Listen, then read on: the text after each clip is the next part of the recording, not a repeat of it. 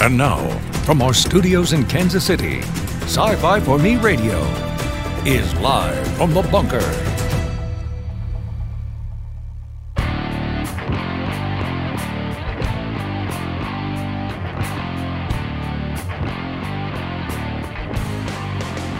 All right, here we go. Welcome, everyone. We are live from the bunker, broadcasting live from deep beneath world headquarters here in Kansas City from Studio A. My name is Jason Hunt. I am the editor here at Sci-Fi for Me. Welcome, everyone. We are broadcasting live to Facebook, Odyssey, and YouTube, at least for as long as the signal lasts. I don't know. Odyssey was having some trouble this morning. And YouTube is being persnickety about certain channels that are covering certain legal proceedings, and for the record, we are not. So, leave us alone, Susan, please.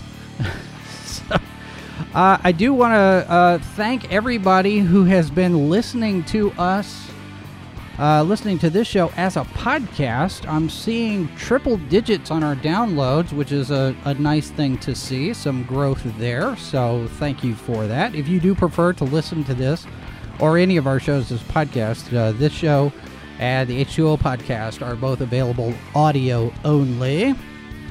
And we do have a newsletter, the live broadcast here. We've got a chat widget. You've got comments open. If you want to send us feedback through email, it's live from the bunker at sci-fi4me.com.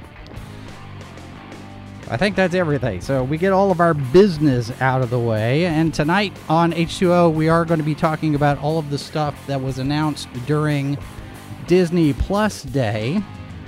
And on that note, very quickly, this news breaking, I want to just put this out there for people's consumption and edification. The Direct is reporting that they're seeing word, and this is actually coming from Matthew Belloni, who is now over on Puck.com. Used to be a contributor over at, believe, Hollywood Reporter. But Matthew Belloni is saying that he's hearing word that Kathleen Kennedy's contract has been extended another 3 years at Lucasfilm. So we're keeping an eye on it. I don't know. You hear Mrs. Boss over there in the background. She is responsible for maintaining our conventions list over at sci-fi4me.com, where you will find a Google Calendar with all of the events that we know about, as well as an alphabetical list of all of the events we know about. The count currently sitting at 2,280.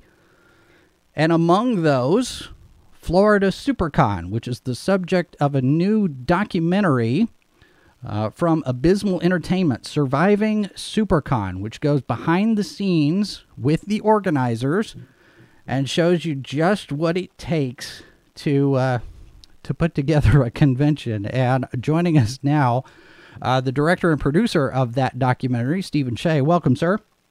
Hi, thanks, Jason. Glad to have me.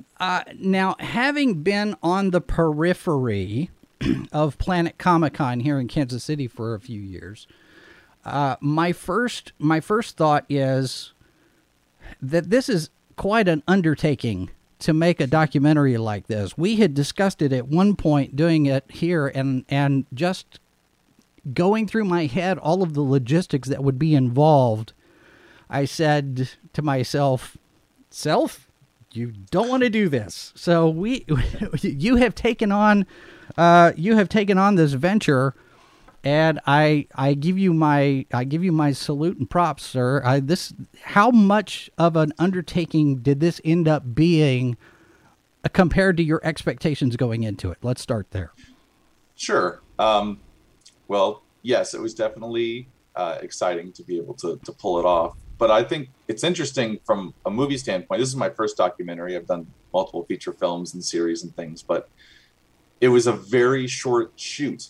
So it was actually a lot easier to make shooting-wise than a normal movie, because it was a 4-day event, and we shot the entire documentary was shot in a total of 7 days, because basically we had 4 camera teams at the show. Each camera team was assigned to a different person. that was running the convention, and then we just ran around all 4 days following each person around. And then we did 3 additional days of interviews. We had about 16 hours of interviews, interviewing everyone involved and, Wow. and around kind of the outside of the convention to showcase the story a little bit more. But I mean, the whole thing was shot in only 7 days and then edited in about 3 months. So you concentrated specifically just on the event itself?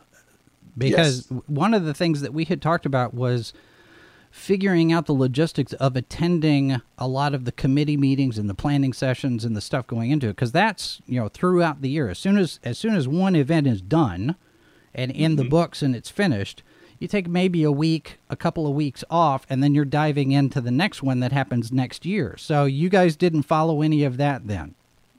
Well, what I did was I was focusing more on the owners because it's a husband and wife team. So in the movie, we kind of showcase them. We show their upbringing, how they got to where they are now. Him going from a little kid that loved comic books to eventually owning a comic shop to eventually owning a big enough collection to start financing to get the money for the convention off the ground. But it wasn't, as far as all of that, we touch on all of it, but we don't necessarily show meetings happening 10 months in advance. We just Right. explain that these are what happens, because we focus more so on the actual show, on the 4-day event. And I mean, just that alone, we had hours and hours worth of content. So many fires to put out. And I mean, I joke around, I could have made an entire movie just on the parking debacles at the convention itself. So Oh, believe me, plenty of story there. I am well familiar with that because here in Kansas City, one of the things that a lot of people get concerned about is the parking downtown. And what year was it that Planet was on the same weekend as the basketball tournament? Was that 2015, 16, somewhere back there? So you had Planet Comic-Con going on one side of the city, and then midway through downtown, maybe just blocks away, you've got the NCAA tournament. And nice. so all of that happening in the same weekend, it was like, okay, where do we park? Where can we put our Right. car that's not going to be 12 miles away? So yeah, Right. the stories I know are probably numerous. Are there any that you didn't end up including because you look at it and say, oh, that's a really great story, there's no way to put it in? Most of the stories we didn't include just weren't as visually exciting. There's a lot of things like parking. There's so many different parking stories to tell, but it kind of gets boring after you hear a couple of them. There was a few instances we had to make friends with the police department very quickly.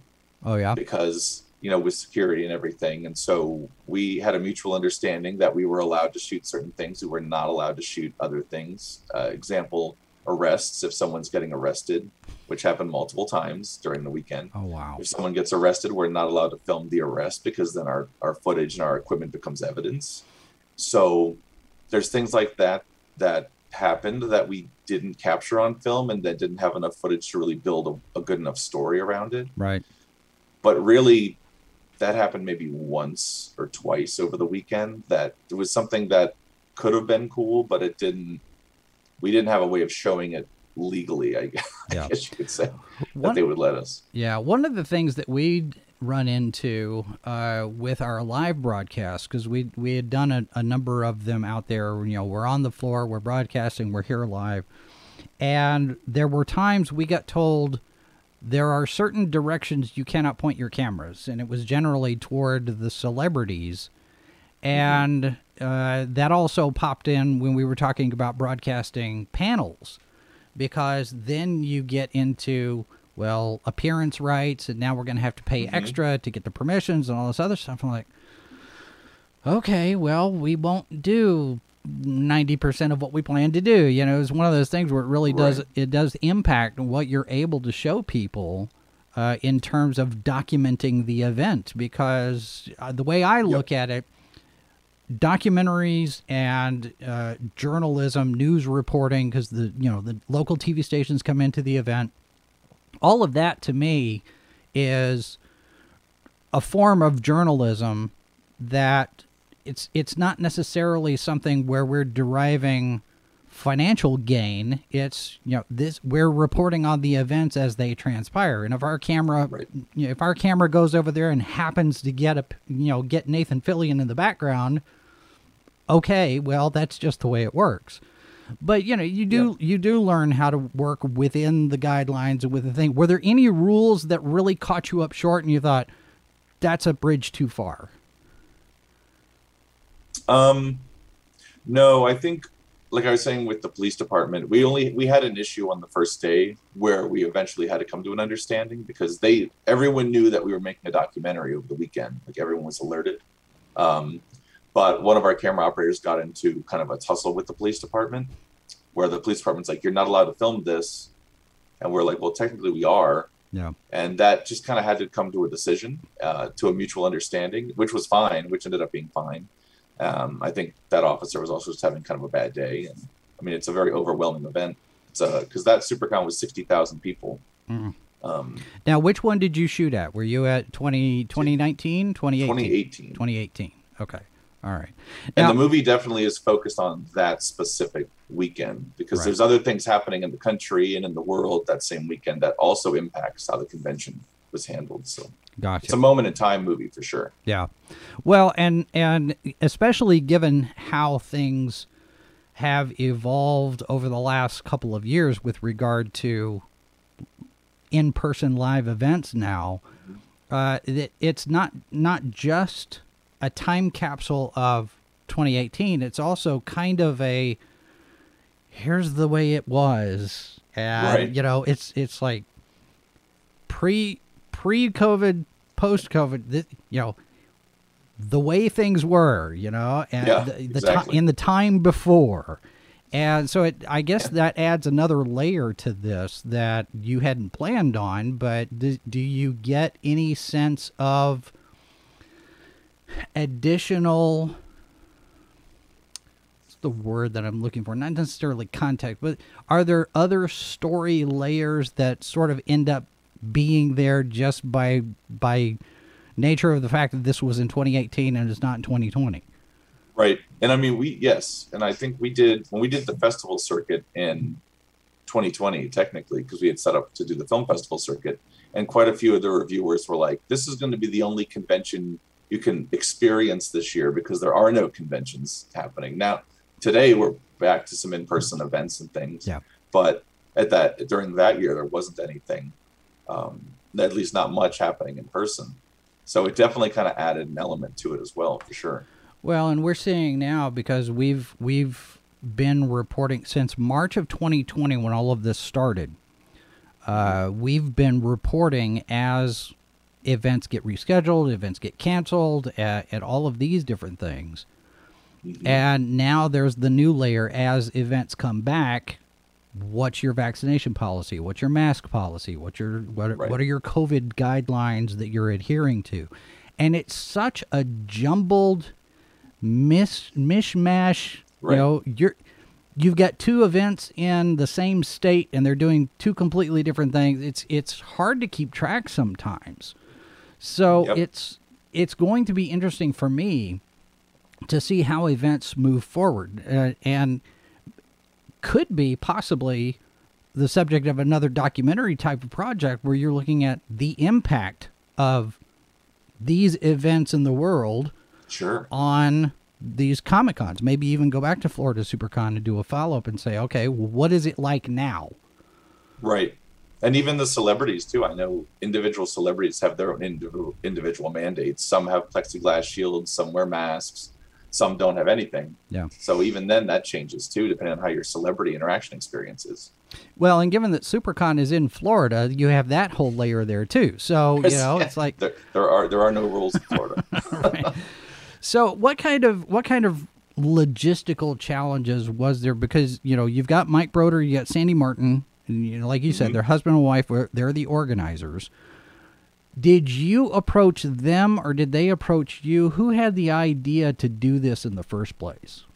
They approached me. I had known them for many years. I'd attended SuperCon, so we were old friends. It actually kind of came out of, I think, they made a Hollywood SuperCon movie that starred John Malkovich and had a bunch of big actors in it, and that had come out a couple years prior. And I think the Broders weren't too happy with the way the movie turned out, and so they wanted to showcase their convention more from their side of it, which the movie's not about them at all. It just kind of took the name SuperCon and the idea of the convention and kind of characterized it. But right. But with this movie, they also had a feeling that this was going to be their last Florida SuperCon, so they wanted to kind of document that. I don't think that they really thought it was going to turn into as much of a movie as it did. I think it was going to be more so, we're going to have a few, things happen, but the story all came together, and there were so many different stories to tell. And I mean, the hardest thing for us was running around for 20 hours a day, carrying cameras and, and trying to keep up, because you're running around a massive convention center and you're walking miles and miles every day. And so it's just the exhaustion by the end of it was, that was a challenge. But again, like I said, it was such a short shoot. We were only shooting 4-day events. So you kind of went all out, and then you got to rest for a while. So I'm picturing in my head the camera crew running after Mike and Sandy in a golf cart. Oh, get the shot, get the shot. Because here in Planet, wish we had a golf cart. I know, right? There were a few at Planet. Mm-hmm. And you're like, well, where's Chris? Where's Kurt? Oh, there they go. It's just this fleeting glimpse of thing, because they're constantly going back and forth, answering questions and putting out fires and dealing with issues and that kind of thing. Chaotic shoot. I mean, was it reasonably easy to stay organized through the whole thing? Or? I feel what made it real easy for us was we ended up using these Zoom F1 microphones, which were these little wireless lavalier mics that will run for 12 hours straight on one battery. So we would mic Sandy and Mike and Josh, and then they would have a microphone running the entire day. So then whenever something happened, we would be able to catch it with video, but we wouldn't have to stop and reset every single time we needed to catch something. We could literally just hang out until something went bad. And having 4 separate teams made it nice, because when something major was happening, it was like, oh, the fire alarm's going off. Quick, somebody run over here, somebody run over here. Yeah. This is happening on this side of the convention. And the convention themselves, like, they have their own network of communication with walkie-talkies and cell phones and whatnot. So we all kind of knew when something was happening. I mean, I know there was a couple things we didn't catch. I mean, someone got hit by a car. Ooh. We didn't happen to be there when that happened, though we were sitting next to someone when they got hit by a piece of plate glass window that fell 3 stories on them. Ouch. Out of nowhere. We did end up catching that, but we were lucky to be in so many places at once as we could. Yeah. But most of the action was easier to follow, because there weren't too many times where there would be like 10 different major problems happening at once, or we would just focus on the biggest one. And yeah, I'm sure we missed some things, but there was definitely plenty of things going wrong for a good story to tell. Yeah. Well, and it's usually the way it is, right? You don't mm-hmm. tell the happy stories. You tell all of the disasters, and this is everything right. that they were inundated with, all of these problems they had to deal with, and toward the end, whether they triumph or not, it's that kind of a story. But now you mentioned staying in touch with everybody. Were you guys on walkie-talkies or just relying on cell phone? Because I know a lot of times you get into these event spaces, mm-hmm. and the cell service just kind of drops into the basement sometimes, because so many people are on Wi-Fi and networks and that kind of thing. Did you have any problems coordinating your crews at all? We didn't. We used cell phones. We didn't use walkies, though. We had earpieces, mm-hmm. Little wireless earpieces, little Bluetooth ones that we used. So it only happened a few times a day where somebody would be like, "Hey, this thing's happening. Get over here," because we kind of knew the main layout of the convention. We broke down the schedule, and following those 3 around, we were always in the action, because that's where they would always go to. Right. If something was going wrong, then you'd follow them. So it really wasn't a problem. And then there's some events that we covered with 4 cameras, which is great, because you can see all different angles of the one incident going on. Sure. But yeah, no, we stuck to cell phones and Bluetooth earpieces. Now, when you guys were first planning all of this, You're sitting down with Mike and Sandy, and you say, "Okay, well, this is the kind of thing that we're going to do." What were those conversations like? Because it's something this big, you're talking 60, 80,000 people. There's so many different events. There's lots of panels. There's all of these things going on. How did you narrow down your focus to specific things in the plan? This is what the documentary is going to be about. We get all of this other stuff. It's not part of the main spine of the story. So how did all of that come about? I mean, I think initially the way I figured it would work the best is to focus on them, is to just focus on the convention owners and the head of operations, because we knew it'd be impossible to cover every single element of the convention. And we also got brought into it pretty late. And I live in Los Angeles, so I flew in, I think, 3 days before the show, and then had a Florida crew come and meet me there the day before the show. So it really was very, very minimal, the plan, which I'm not a documentarian. So to me, it was kind of a trial by fire as well. But I was just trying to figure out what best story to tell. And as you're going through the convention, it's like, oh, here's a storyline. You make a note. And it's like, oh, this happened. Okay, this is a scene. Make a note. And what we did was we recorded everyone on the staff's interviews before the show, except for Mike, the main owner. And so then we did the show. And then after the show, we did like a 4-hour interview with him so he could walk us through everything that we needed to be walked through. Gotcha. And that made it a lot easier because as far as like reality wise, we didn't set up anything. We were totally fly on the wall. We were just capturing. We didn't set up a scene. A lot of times, a lot of reality shows are scripted. And so this definitely, there's no scripting whatsoever. You're literally, like, I got a call from Mike at one point. He's like, come meet me at the back gate. Then I run back there and he's like, get in the car. And we jump in his car because he found out there's someone scalping tickets and he can't get through the building fast enough. So he drove around the building in his car like a madman, like running through security fences, like almost hitting people to get to this kid that I think was out there. There's part of that footage is in the trailer. Yeah. Okay. So now I have context for that. I'm like, what's going on here? It's a Grand Theft Broder scene is what we kept calling it. Yeah. So now having worked on reality shows myself, I'm familiar with what you're saying, where it gets scripted, it gets crafted. And I know a lot of times somebody will say something and, oh, that's good, say it again, and they move the cameras around to do those kind of things. And when the Sci-Fi Channel did Heroes of Cosplay, for example, they went through and they shot footage at, I believe, 10 different Comic-Con events. Planet Comic-Con was one of them. And the storyline that was presented in that series of episodes was painted Yahya Han as the villain of the piece. And there were a number of complaints from a lot of the participants, people who signed on to have the camera crews follow them around, basically saying, this is not actually what happened. And we know that reality shows have a tendency to craft toward a drama storyline type of thing. From what it sounds like you're saying, it doesn't sound like you were tempted to do that.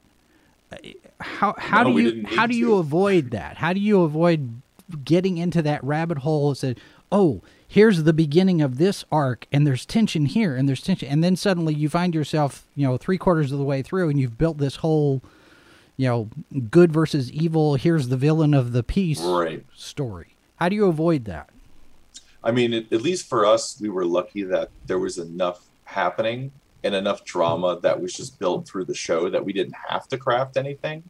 I think if we went a whole day and only had 2 fires to put out, then maybe it would have been like, all right, we need to figure something out. But it was so exhausting and suffocating because it's just nonstop. When you watch the movie, the convention, we start at the convention and it's still like 15 minutes till the doors even open. There's just so many problems happening before the doors even open. So there was plenty of situations to pull from. And some are more dramatic than others. Some are funnier than others. Some are extremely sad. And we've had a lot of people tear up in the audience during some of the scenes. The convention happened very close to where the Parkland Massacre was, and so that drastically affected the convention as well. Sure. Between security and kids coming from Parkland.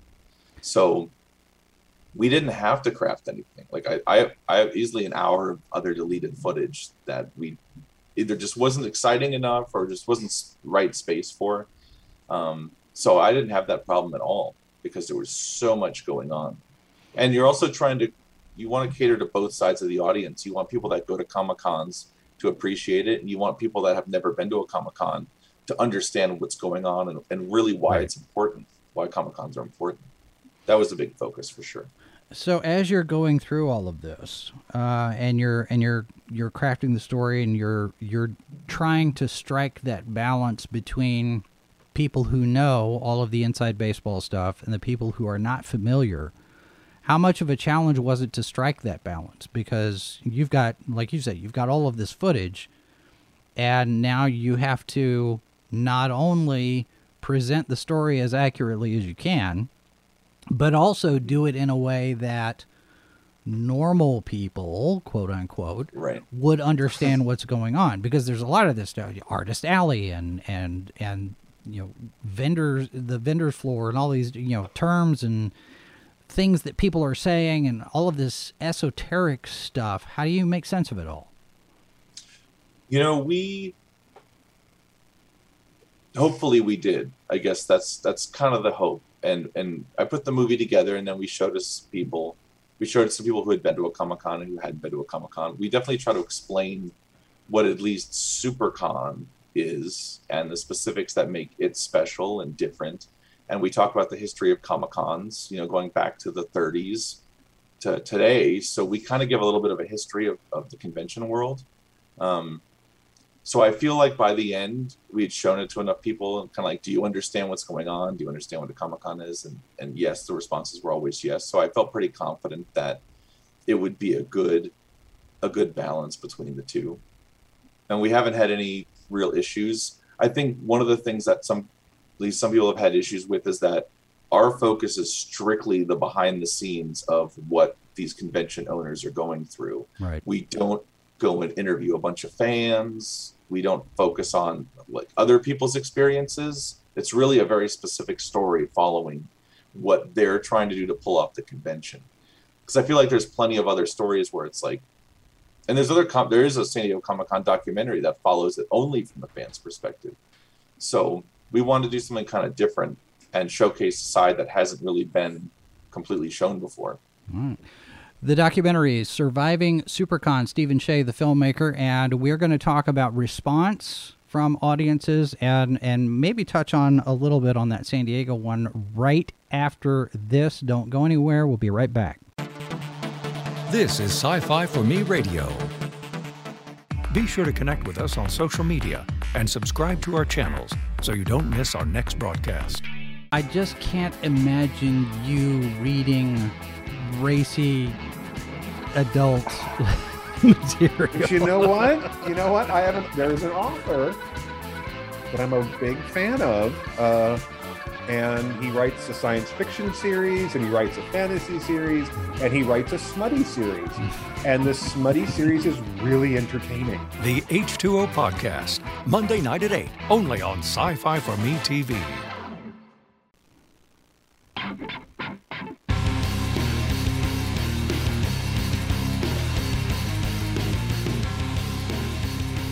Back live from the bunker, ladies and gentlemen. Good to have you all here. Jason Hunt, along with our guest, Stephen Shea, the filmmaker behind the documentary Surviving SuperCon, which is out and about. I think now is now available for, is it digital, DVD, Blu-ray? Where can people find this? Yep. It's on streaming. It's able to be rented or purchased all over Amazon Prime, Vudu, Google, iTunes, YouTube, Vimeo, and then you can get the Blu-ray and DVD is also available too. So when you're putting all of this stuff together, you have a fixed amount of time. Did you meet your we want to tell this story in 2 hours, an hour and a half, 3 hours.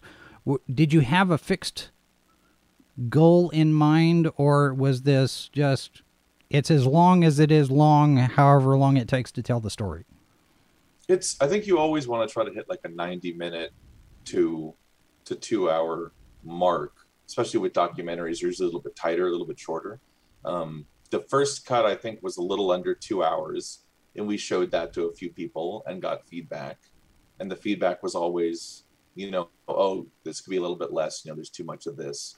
And so it's tightened to about 96 minutes now, which seems like it's a wham bam, thank you ma'am kind of flow. Right. I'm not a big fan of slow burn movies myself, so it's kind of like I wanted the action to constantly keep going, so you're constantly intrigued. And we've actually had a few people that have had really bad anxiety watching the movie. We had one reviewer that had to turn it off because he had an anxiety attack while watching it. We just had a Hollywood premiere here in Los Angeles this week, and one of our friends had to leave the theater because she got so anxious she had to go step out for a few minutes to put herself together. So it's now, is that just because of all of the tension of everything that's happening all at once, or is it more the pace, run, and now we've got to get everything done?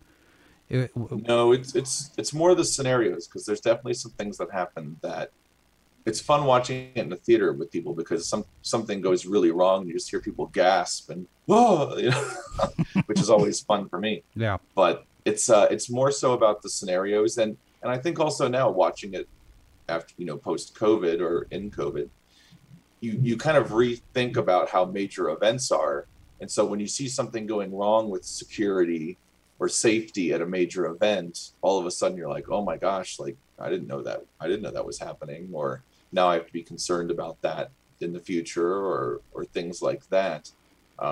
Luckily, everything in the movie is handled, and there isn't any major disasters like that. But I think people kind of think about it a little bit differently too, and seeing 20,000 people in a pile unmasked is also unnerving at this point too. So. Well, and your point of view on this, following the organizers, like you said before, San Diego Comic-Con's got a thing out there that's interviews fans. There are a number of smaller pieces, fan-made pieces, indie creators on YouTube and that sort of thing, who will go through and they'll do, the cosplay videos, or the montages of being at an event. We were down at Nashville Comic-Con, and here's what we saw, and there's this long, this montage of things. I don't know that I've heard of anyone before you taking this particular angle and following the organizers of the event all the way through. I mean, like I said, we talked about it, but the logistics of it was just such that we're not even going to try. And you dove into this, and like you said, this was your first documentary. So, diving in with both feet, is this something that you would ever think about doing again, as far as the documentary side of things, the Comic-Con side of things? You did it and you had your fill, and thank you, I'm done. I mean, sure, I would always be. I mean, I'm still a filmmaker and still working in the industry, so I'm always interested in doing more creative and interesting projects, for sure. And I'd actually gotten reached out by a couple other conventions that were interested in possibly putting together their story into a similar documentary too. And I think what makes ours luckily special is that I had complete access. The owners were like, nothing's off limits, and as long as the lawyers approved it, then it was then it was fine. And so we didn't have very many major issues like that, because literally everything was up for grabs, and anything that happened that wasn't, we either didn't film anyway. Yeah. I see Mazur's in the chat saying, never heard of SuperCon. Sounds like a convention event that might swallow me. Well, look up Florida SuperCon. Mm-hmm. Now, the name of the documentary, Surviving SuperCon. I don't know of that many events that use SuperCon in their name. There are a lot of Comic Cons. There are a lot of Comic Cons. There are a lot of Comic Cons. Depending on the spelling, or where the hyphen is or not. And we had here a few, well, now what, 3 years ago? Something like that, when San Diego's decided, well, we're the only Comic-Con and everybody else can just go pound sand. We're like, legally, can you do that, though? So, SuperCon, did you ever get any explanation of where the name for this event came from? Is that in the documentary? It is, and it actually came because Mike was a huge Superman fan. So this, and the 2018 show was the 12th year of the convention. It originally was started as a Superman convention. Okay. 12 years prior. So that's where that came from. But nobody really cared about the Superman show nearly as much as everything else. So it eventually it outgrew the Superman element, but just kept the name. SuperCon. There's a lot of people when you talk about the expansion of an event, because San Diego Comic-Con started the same way. It was a small event in a hotel ballroom. It focused a lot on comic books and grew into this huge gargantuan thing now where it's more about the Hollywood studios, the movies and the TVs. Comic books kind of seem to have fallen by the wayside with a lot of these. I mean, because you have the celebrities, and now, for whatever reason, wrestling seems to be a big thing now at these Comic Cons. I'm thinking, how is that? Where? I mean, if it's aliens wrestling, okay, but it's just wrestling. Why are they here? But you get this expansion into things that seem to dilute the primary focus of the event, which is comics or science fiction, fantasy, or horror. Did Florida SuperCon surprise you in any way? I mean, you're coming in from Los Angeles. You don't have, or maybe you do have, preconceived notions about what it is that you're about to walk into. What were you expecting, and what did you get compared to those expectations when you got there? For sure. And I had been to Florida SuperCon in the past, and I go to San Diego Comic-Con every year. And talking about the wrestling, it's really interesting because that's a big part of the documentary. They had started their own wrestling league, Fantasy Super Cosplay Wrestling, where they would bring in professional wrestlers, dress them in cosplay, and you would get Spider-Man fighting Skeletor, in a full match, doing all the actual moves and everything. And that really blew up for them. But I always thought it was funny because for the longest time, the only place you could watch wrestling is the Sci-Fi Channel. Right. They had the outlet for it. And so it does appeal to the same fandoms, I'm guessing, because they made a lot of money off of that at Sci-Fi Channel. But that I wasn't expecting to be as big as it was. That was a massive thing. Yeah. The thing about talking about diluting, I don't think it necessarily dilutes the fandom. It expands it. So the convention's so big that it's like there's 100 booths selling comics, and then there's another 100 booths selling anime, and they just have a little bit of everything for everyone. Right. Is more so the idea. Some of their guests are actors that are in their 70s and 80s that appeal to the parents of the kids that are coming to meet the cast of Dragon Ball. So it kind of has, the idea is to have a little bit of something for everyone. And I think the biggest thing that I wasn't prepared for was realizing how important these conventions are and how the focus on inclusion, because that the whole angle of having something for everyone is welcome.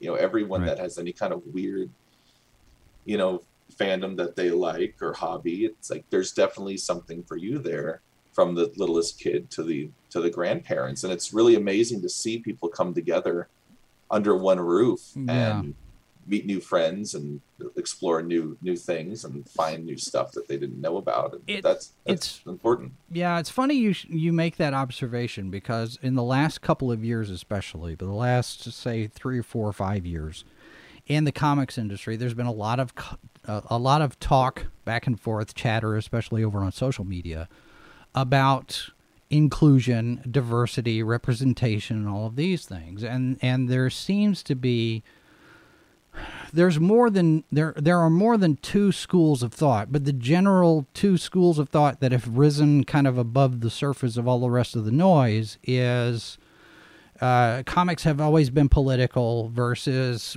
keep your politics out of comics, and that angle is more, I want a story that entertains me, that doesn't preach at me. Right. What you're saying as far as fandom, and this is something that I've experienced myself for, having been a fan for a number of years. I don't recall any time where anybody was excluded or blocked from liking a thing. It's almost like it becomes this point of pride now. We're not going to let you into our club because you don't think the right way, you don't look the right way, you don't vote the right way. Mm-hmm. Are we, just based on your observations from being in a number of different events over the years, are we at a cusp where maybe we can get away from some of that and get back to this thing is a thing for everybody? And if you like it, okay. If you don't like it, okay. How do we get back to that point? And I think it's definitely a generational problem. I think that there are, now that geek culture is becoming so much more common in modern day. I mean, when I was in high school, you would get made fun of for wearing a Spider-Man t-shirt. Like, that wasn't a cool thing to do. Yeah. That wasn't cool back then. Whereas nowadays, it's like everyone is, I mean, the biggest movie in the world is the Avengers. So it's like, it's now commonplace. And I think there are some people that hold on to the past where it wasn't. It's almost like you're not special anymore, that everyone is involved with fandom. But I think that's ridiculous, because who am I to be the police of someone else's happiness? It's like, you can like whatever you like. I don't care. It doesn't affect me at all. If you are into anime, like, that doesn't matter to me, or what comics you collect. Yeah. But there are definitely people I feel like, and you're correct, that are like gatekeepers, or like, well, I've been a fan of Spider-Man since 1962, and so it also, you're not allowed to like Spider-Man. It also feels like some of the newer fans, like you say, this has now become the big mainstream. Everybody likes this thing, as opposed to just a limited group of people. We're off in the corner at our own table in the cafeteria. Now you've got all of these people that are new fans who are also gatekeeping, and this is ours, this is our thing, and you're not allowed to like the thing. So how do you think we get those two groups past the point where we're excluding people? Is it the material? Is it the stories that are being told that's causing this divide? Or is it the personalities, like you said, the generational thing? Because a lot of this stuff happened after Tumblr banned the porn, and they went all to Twitter, and Twitter has just gotten to be this massive cesspool of emotional incontinence. And it's just one of those things where it's like, okay, when can we sit there and say enough is enough? Let's just agree to disagree. Everybody go to separate corners and just leave it alone for a while. How do we get past this, do you think? Yeah, I mean, the internet has definitely made it to where everyone has some kind of platform to spout whatever they want with either minimal to no consequence. Yeah. But then everyone also, it makes them to where they want to be special. I mean, you see so many young people now that are vying to be influencers, or like, oh, the internet showed me this. Back in the day, it was like, oh, this magazine cover made me insecure. Now it's like, oh, this website, or this, this other person that's my same age making all this money, like, is making me insecure. Yeah. I mean, I think it all goes back to the daisy and the gun.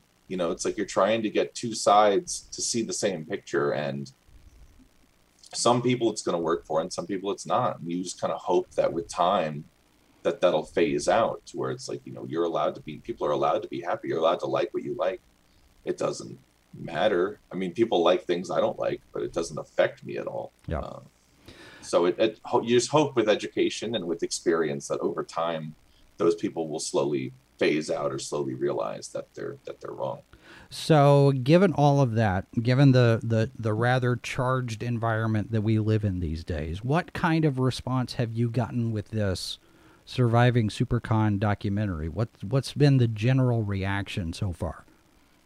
It's been positive. I mean, we've definitely gotten a positive reaction, especially people that like Comic-Cons are like, oh yeah, I could totally see that, or oh, I see that happening.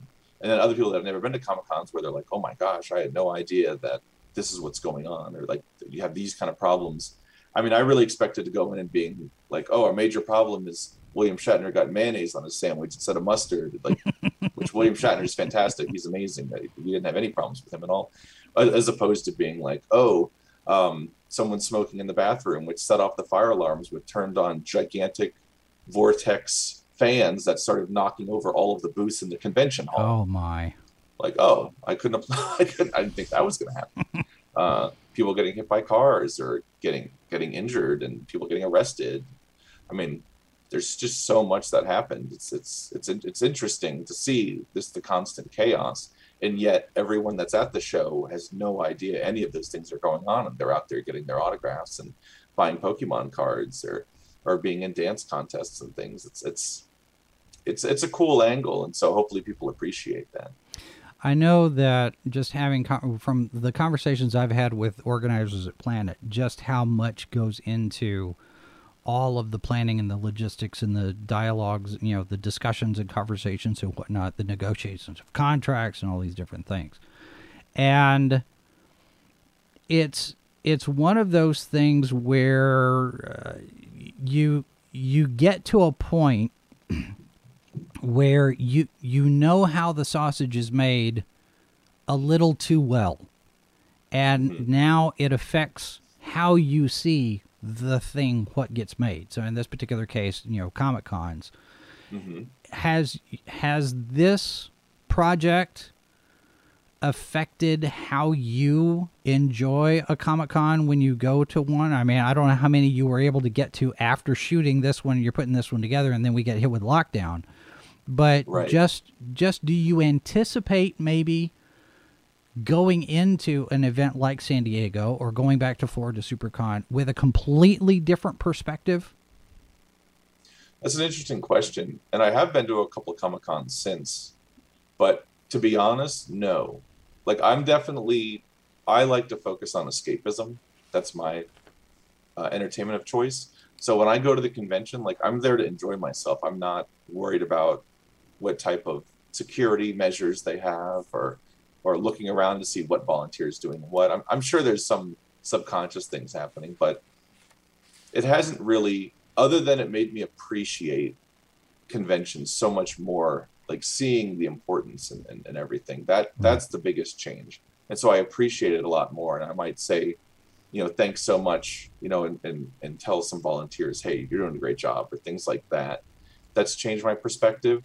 But I mean, just like everyone else, I want to go to a convention to have a good time. I want to go and, you know, try to find that comic book that I've been looking for, or meet up with friends, or meet a celebrity. Like, I want to go there to enjoy myself. So no, I'm not as worried about it, I think, because I'm just more so there to have fun. So when Warner Brothers, when the studios basically said, we're going to do day and date on releases, we're going to be in the theaters and we're going to be digital at the same time, streaming and whatnot. Christopher Nolan comes out. He says, this is a terrible idea. He says, you've got to be in the theater. And there was a lot of discussion at that point about the shared experience of going to the movies. Sure. And I think you could make the argument the same way for Comic-Cons, for conventions like this, because like you say, it's one of those things where fandom, by and large, in general, can include everybody, assuming that everybody behaves themselves. And it feels like, especially the last couple of years, we've lost the ability to connect with each other because we haven't been able to do all of these things, and because we haven't been able to go to these events. But at the same time now, you've got a lot of events that have pivoted to online streaming at least part of their show, or doing some sort of a virtual event in tandem with the show. Going forward from here, what kind of changes do you anticipate, just based on conversations you've had with people who actually run one? Sure. What changes do you think we should anticipate for Comic-Cons coming out of the pandemic? We've got, you know, masks and vax policies and all of that, but we can do things online now, and it Right. feels like there's this paradigm shift that's happening where a lot of these events are sitting there thinking, okay, we're going to do the thing in person, but we're also going to do this thing online. Do you see that becoming the new model, possibly? I think it'll be a hybrid. An example, like, so the owners of SuperCon ended up opening a new chain of conventions called GalaxyCon, and they've ended up doing a lot of things online over the past year, which has been extremely successful. All the different online meet and greets and direct video chats and things with celebrities. The neat thing about that is it lets you get much larger guests that are still virtual, but they're live, that you may not have ever gotten to get to go to a Comic-Con. Like a friend of ours who he manages different convention talent. He just got Robert Downey Jr. to do his first autograph signing. Oh, wow. That never could have happened before. But since it's virtual, Robert Downey Jr. can do it from his house. You can order his autograph. You can, do a Q&A. And so things like that are more possible, which I think is exciting. Whereas before it would be a lesser celebrity that you'd be able to go and meet in person. So I think there is some benefit to the virtual elements of it. But I also think that it's not like conventions are going to be going away. Right. My sister has a travel agency called Travel Bliss, and she was telling me how the year after the pandemic, this past year, you're having all of this revenge travel because people have been trapped at home, not being able to go anywhere, do anything, and now they're like, oh, that's it, we're going to go crazy because we've been going nuts in the house. So that even the conventions that I went to, they sold out instantly because people are so desperate to get back to that normalcy. And even I think that everyone goes to a convention for specific reasons. If you're only going for the autographs and that type of thing, then the virtual element's great because you don't have to leave your house. You can still get all the autographs you want. But other people like to go for, to meet physically celebrities in person or collect toys or get exclusives or meet up with friends. So I think that element of it won't change. Right. And I think the world is desperate to get back to normal as it can. I mean, nobody wants to keep going through all of this forever.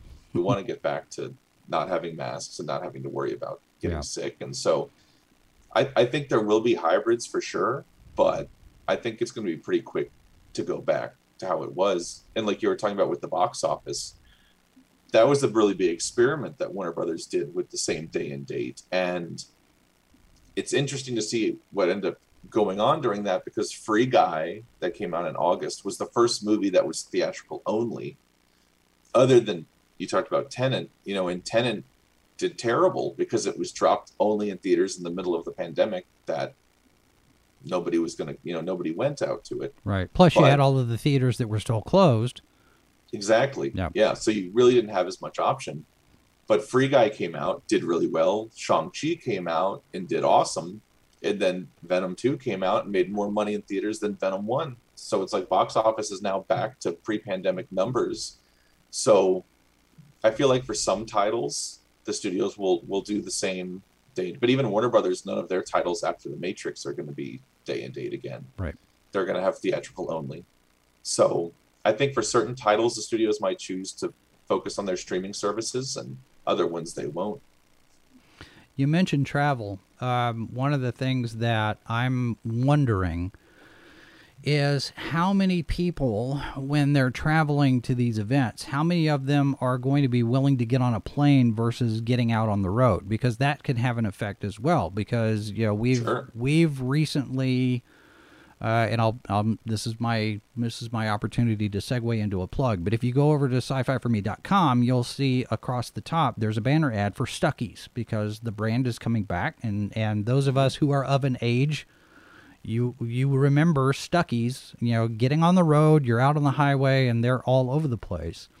And if you use the code Stuckey10, you'll get 10% off. So there's my plug for that. But I think besides getting to the cons, like your friend says, revenge travel, a lot of that's going to be driving. There's a lot of people that are going to get on the road.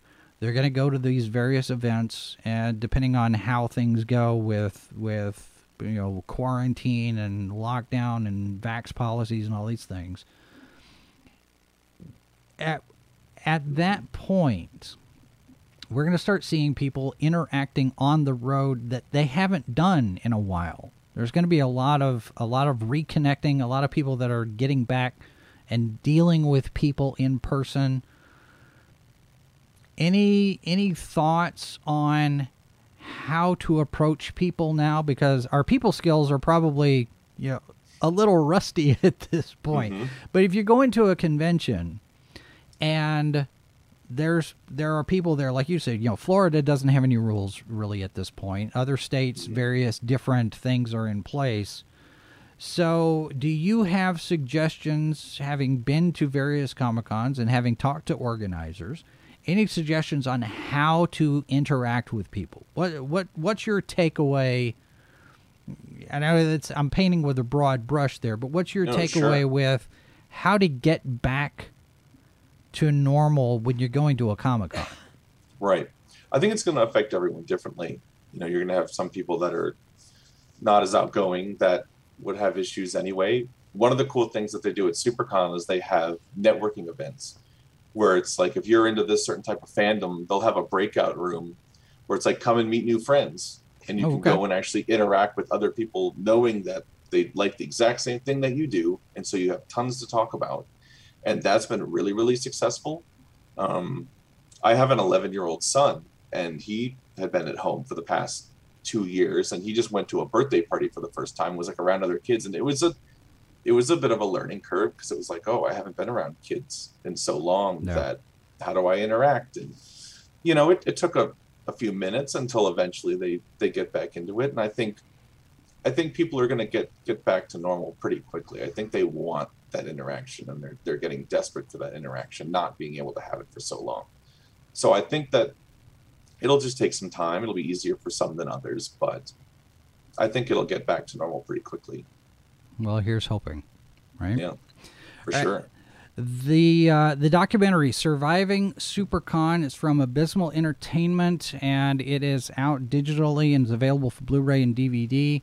Abysmal is on Twitter and Instagram and Facebook. You can find them all over there, and Stephen has some socials himself, but this is where you're going to find all of the information on the movie. Now, are there any plans to screen it in theaters at any point past film festival circuit? No, we've kind of done that over the past year. Okay.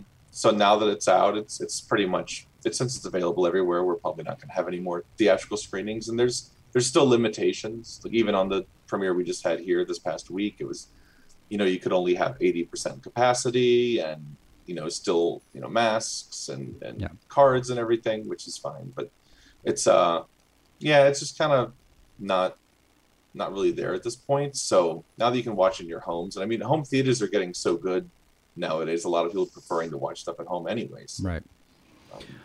All right. Well, good luck with it, Stephen Shea. Thanks very much for being here today. And those of you who were here with us live, thank you for being here as well. If you're here on replay, you can still leave a comment or send us feedback live from the bunker at sci-fi4me.com is the email address.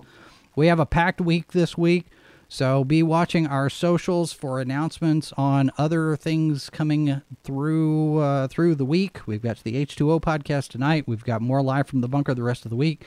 So if you are new here, you've just found us, we do invite you to subscribe, have your notifications turned on, and feel free to move about the channel and check out our other videos. And we will do this all again tomorrow, live from the bunker. Thanks very much for being here, everyone. Remember, if you're catching a lot of flack, it means you're probably over the target, and there are 4 lights. This has been a presentation of Sci-Fi for Me Radio. Copyright 2021 by Flaming Dog Media, LLC. All rights reserved. No portion of this program may be retransmitted without the express written consent of Flaming Dog Media.